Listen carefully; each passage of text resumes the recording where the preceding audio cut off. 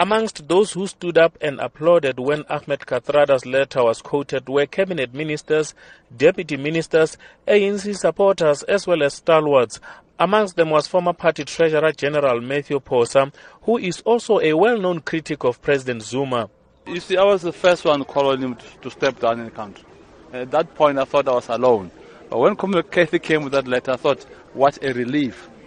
You see, that call is very sound advice to our president.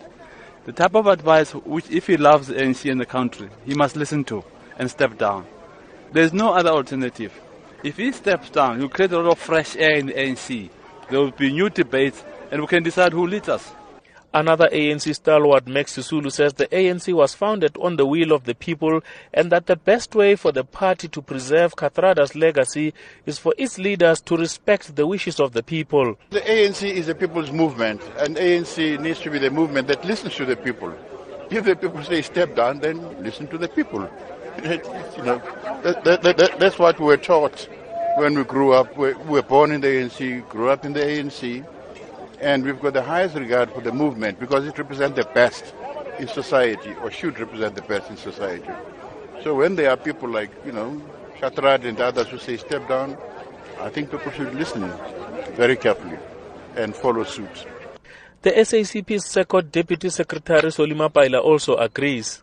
We have always said that the leadership of a society must embody that society.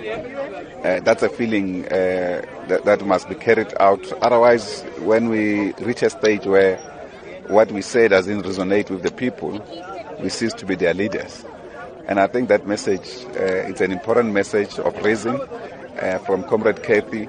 And we have raised partly a sentimental opinion close to that.